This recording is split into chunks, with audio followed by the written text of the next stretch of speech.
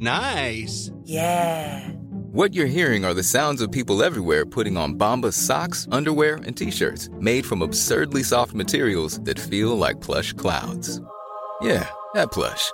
And the best part? For every item you purchase, Bombas donates another to someone facing homelessness.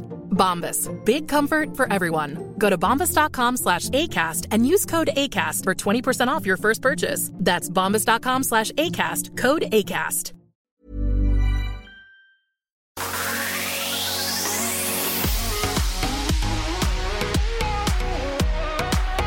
Welcome to My Millennial Property. I'm Glenn James and we are with John Pigeon. Now, one of the biggest questions that a property investor may ask themselves is cash flow or capital gain. Capital growth, yeah. So, which is interesting because maybe an investor who is new might actually not know these questions to ask. No, I think most people you speak to focus on capital growth. Exactly, because that's the default. Yeah, it is the default. So they hear the great stories of I bought it for $400,000 and now it's worth $1 million. And logically speaking, well, that's a $600,000 gain. Could you create the same amount of cash flow in that time? The answer is no. So that's what we're going to chat about today. But before we get into it, thank you to Sean Wellman from Wellman Finance, who is one of the show partners at My Millennial Money Property. Now, tell us, John, about the phone call that you had with Sean yesterday and why you think it's a benefit of using a qualified mortgage broker, particularly Sean, if you're local to Melbourne. And it happens quite consistently. Unfortunately, for the uneducated who don't deal with a mortgage broker, they would probably never see it. And it's when we're comparing two lenders for a certain individual and they do a servicing calculator against two lenders, and quite often there's up to $100,000, maybe even more, $1,000 difference of borrowing capacity from one lender to the other. And in this case yesterday it was like $80,000 difference, and it was the difference of two majors, so it wasn't a second tier lender either. Yeah, so I guess that's why it is important to contact Sean Wellman and the team from Wellman Finance, because if you go to a bank or direct to a lender, you might only get one bite of the cherry, and you might not get the deal that you need. No. So what do most people want, do you think, when it comes to investing? Do they want the cash flow or do they actually want the capital growth? Yeah, I'm going to answer that in two parts, if I may. I think capital growth is definitely what people are after. If you ask 99% of the public, the answer would be capital growth. However, they're most fearful of the cash flow of holding the property. So they're two very different strategies, but both of them need to be respected equally, if that makes sense. So if we just talk about you and your journey of investing, what have you chosen? Have you chosen to go for a property that, you know, we're buying in at a really flat market and it's got upside so I can scoop a heap of equity or get the capital growth out of it? Yeah. Or are you doing the yield play? No, for me it's always been a look at the equity and the capital growth and trying to not necessarily pick the market every time, but just monitor the market to know that there's good upside in the short term, but also over the long term we'll get some consistency as well. So it was definitely, for me, early doors, it was definitely capital growth versus over cash flow. But I think understanding, which we'll talk about today, understanding the importance of the cash flow of your overall portfolio, especially if you're holding 5, 6, 7 properties and then interest rates rise or there's a couple of them vacant at any one time, cash flow plays a big part. Yeah. And when would it be appropriate to buy, like if someone had 2 properties, when would it be appropriate to buy a third one that is maybe in a regional centre that does not have much upside for capital growth? When might someone do that? And it's a bit of a broken record. Every time it depends on the individual situation. Like a low income earner, and when I say low income earner in Australia, we're probably talking sub $70,000 per annum. we really need to put a lot more of the focus on cash flow than we would normally. So that's one part of it, is understanding the income of the individual, or the potential upside of any annual income going forward. And then second part of it is, if we've got some low yielding properties already that maybe we were chasing some capital growth, that next property probably needs to have a focus on cash flow because of that, in the event of any uncertainty, vacancies, interest rates. So where, like, if someone is interested in finding like a high cash flow properties as opposed to high yield in terms of capital growth properties, how are they looking for those properties? Good question. So traditionally in Australia anyway, the capital cities and the major populated cities or locations, the yield will not be as high as they would be in a lower, smaller regional location, right? And that's just simply because the property prices have gone ahead and the rents haven't chased alongside it, so they've lagged behind a little bit.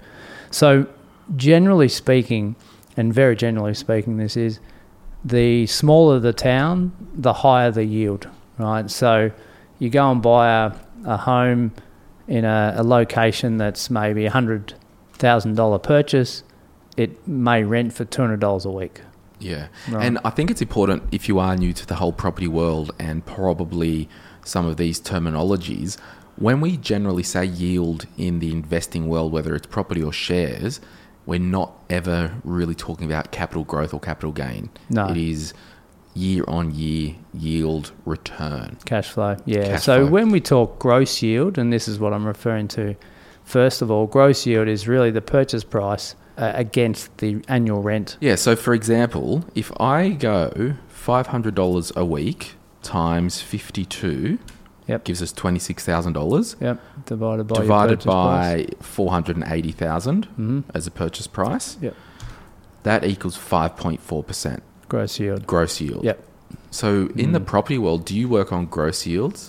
Yeah, it's a great starting point to know that if that's 5.4% gross yield, that's great, but the person's individual situation now comes into it, right? Because 10 people could buy that same property and that gross yield's 5.4%.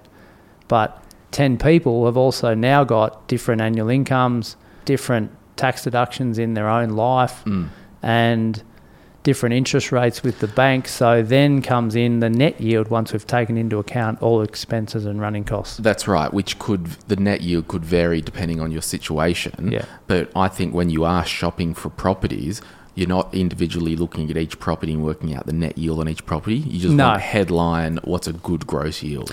That's it. And that's where... Because everybody's got maybe property management expenses, everybody's got rates for the property which need to come off. Yeah, and that's where I sit down with a client and say, righto, our aim gross yield is 4.5%, for example, because I already know what their annual income is and their financial situation, basically. Yeah. So in terms of just broad brushstrokes, a property that you would consider capital growth, I'm investing in this property just for capital growth. Yeah. Are we still getting a yield of 5% or 4%, or is it generally going to be a lower yield because there is more maybe it's about to be a booming market? Yeah. So there's that trade-off with it's lower yield, I know that, but I've got it a really good purchase price and I think it's going to bang in a couple of years. Yeah. So as listeners may know, I focus on the top 30 cities by population around the country. A lot of the top 5 have had some great growth in the last 4 or 5 years. So with that means that the yield has dropped. What I could have bought 5 years ago for $500,000 is now $1 million.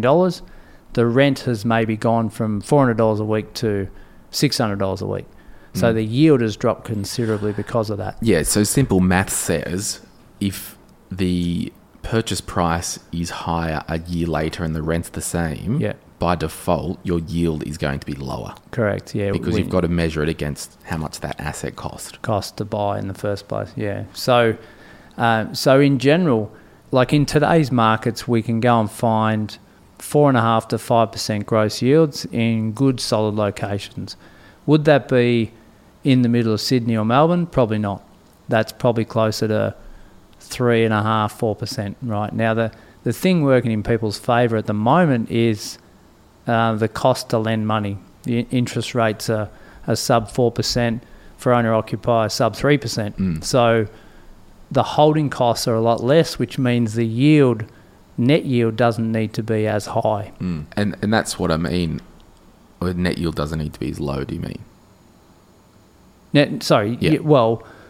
You would have a higher net yield with lower borrowing costs. Yes, that's right. But the weird thing is, and this is why you can't compare the properties against your own situation when looking, because if someone purchased the property with cash and didn't have any loan, their net yield's going to be higher anyway. Correct. Yeah, and that everyone's situation is going to be different. But I suppose coming back to the capital growth versus cash flow argument, in a lot of cases, it may need to be a combination of both. But looking at your long-term situation is key to know that if you've got 2 properties and you want 10 properties, then you've got to put a stronger focus on cash flow, because the servicing to the banks will start reducing if your yield's too low to begin with in those few properties. Yeah, and I guess if you're like, if you don't want to be the wolf on Wall Street and buy everything that's bloody got legs and a door and a wall or whatever, the strategy might be, in your world,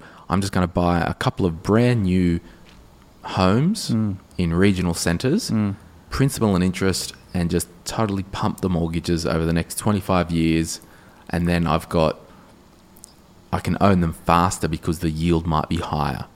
Yeah, the holding costs are less, aren't they? Yeah, and I think there's a lot of books out there that say, well, 50, 100 properties, 200 properties, it's a headline statement and created a book out of it. Which they always piss me off, those books, because it's 100 properties. Yeah, but you're leveraged up to wazoo. Just sell all the bastards and have 12 unencumbered.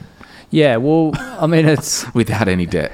You've just got to ask what for. What is the strategy? So totally. If I want to make $100,000 a year cash flow out of property, I probably will need 20 or 30 properties. So the transaction costs on 20 or 30 properties and the maintenance and the you're basically running a full-time business to. Well, I was going to say, if you were going to have 12 properties in your portfolio, you've got to throw $60,000 a year at a property manager to manage it, don't you? Or somebody to do all your admin. Yeah, and unless it's like a game Monopoly where you own the whole street and you're full-time manager yourself. But I actually couldn't think of anything worse. Yeah, well, and it's interesting. Some people really love that stuff. Totally. And they're hands-on and they love mowing the lawns and all that sort of stuff. But in generally speaking, if you're listening there saying, well, which one do I choose?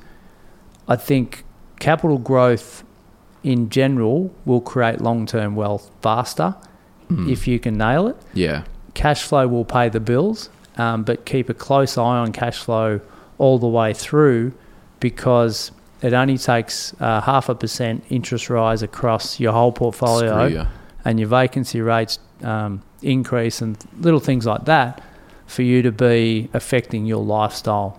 And you want it to enhance your lifestyle, not reduce it. Yeah, and I think, so I've just thought of 2 examples. One example where you might buy for capital growth, which could be a rent vesting strategy. Yeah. We're renting where we want to live. We're going to do our investing elsewhere. Then in 10 years' time, we might sell that to buy where we want to live. Yes. So it might be just this leapfrog strategy to try and accrue as much wealth to do that. Yeah. Whereas if you already own your house and you want a long-term buy and hold for the property, I think the yield discussion would come into it. And I guess the perfect storm is to get both. Yeah. Look, if you can nail capital growth in the first 2 or 3 years of owning it, get some consistency over the time after that, as well as the property holding costing you nothing to hold, then so gold. Here's a question. So just that strategy, if it was the $26,000 a year divided by 500,000, for example, that's 5.2%, right? if 3 years later, so I'm just going to write that down, 5.2%, 3 years later, that property increased to 700,000. Yeah. The yield on the property is now 3.7%, the gross yield. Yeah, provided that the rent hasn't gone up in that time. Yeah, so just... But I would still actually say I would say the market gross yield is 3.7%, but your yield is still 5.2. Yeah, correct. You bought it 3 years ago, so today's market yield has nothing to do with it. Exactly. Now, 20 Which years... is interesting, because I guess all that to say is, in that situation, and I don't think you would be this, maybe, I won't say dumb, silly, or naive. I would hope you're not naive, and particularly you're listening to this. You know, if you made 300 grand or 200 grand in a couple of years, you're not going to go, well, the property's not yielding anymore. It's 3.7 gross yield. It's a bad property. Yeah. No, it's a good bloody property. Absolutely. Yeah. And it's a gross yield when you bought it. So it's not analysing it every year on year. It's what you paid for it. Now, when I started investing and acquired a few properties, I was back then, which is a little bit different because interest rates were different and wages were different, etc. Because that's when I was really young. My aim was to have a portfolio with a gross yield of 6%. Right, but that was based on when I bought the properties, not what it was if I was to buy them now and rent them out. Totally. So, yeah, that was just my little aim that I had when I was acquiring a few properties, just to maintain that in the event of any sort of vacancies, any sort of interest rate rise, that I had a little bit of buffer there. And that's the other point, is making sure that we have got property buffers in our life, just like we have emergency buffers, so that in the event of those things happening, that we have got a little bit of leeway there.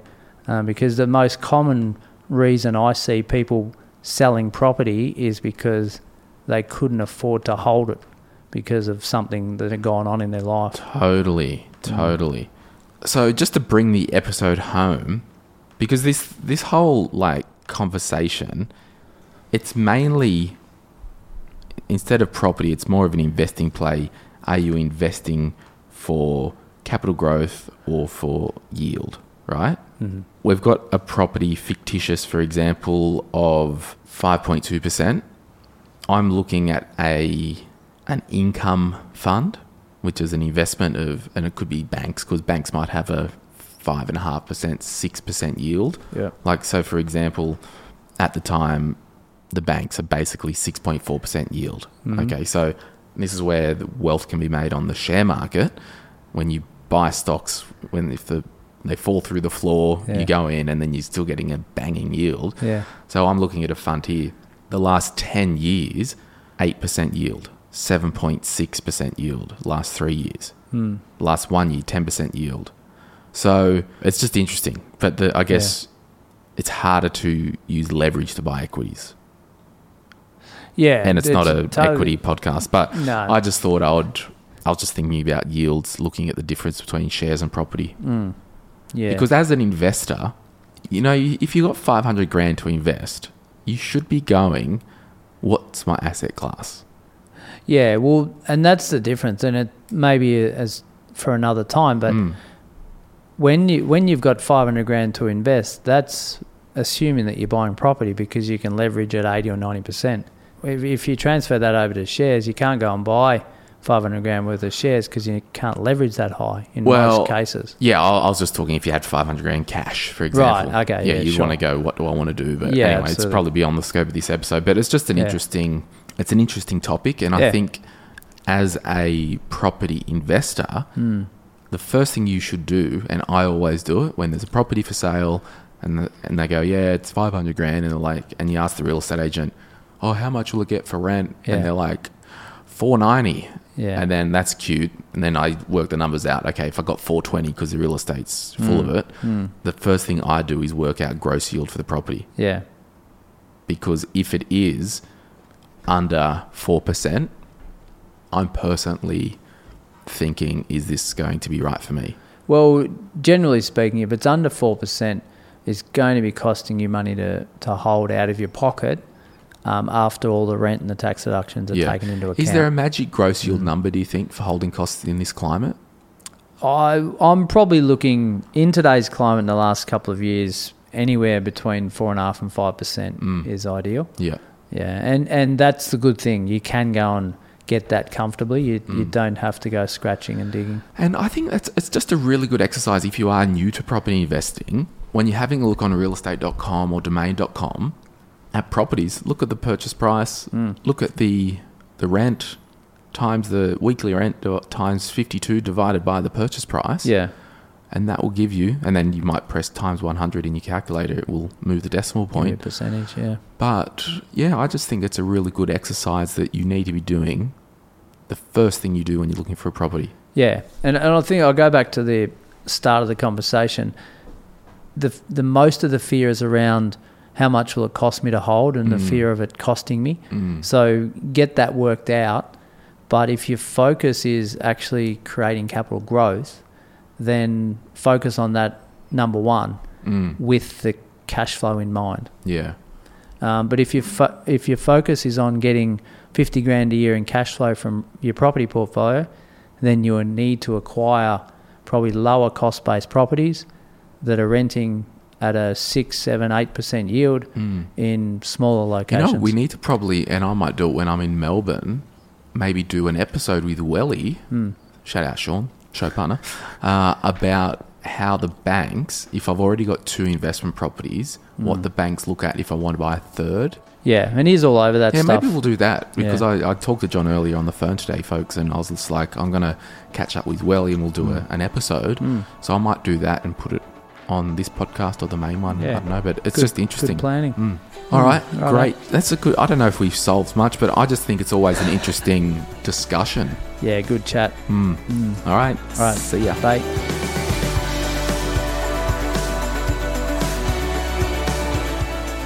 Special thanks to Wellman Finance, our podcast partner. Sean Wellman and his team are available to coach you through your property journey, even if it's your first time. With expertise in investment and home loans, they're in your corner providing education and support as you take each step. For more info, check out wellmanfinance.com.au/M3. If you want to really turn up your property, education and information journey, make sure you check out the Solvair Property and Finance Academy. This is an amazing online resource that John has put together. It's to empower and to give results to people who are either first-time buyers, whether for their home to live in or an investment property, or if you're a seasoned property investor. This online academy is for you. Check out the link in the show notes. It will change your life if you let it. If you're after personal financial advice, this podcast is not for you. But if you do want a financial advisor or mortgage broker to talk with about your own personal situation, head over to sortyourmoneyout.com, click Get Help, and we'll put you in touch with one of our trusted professionals.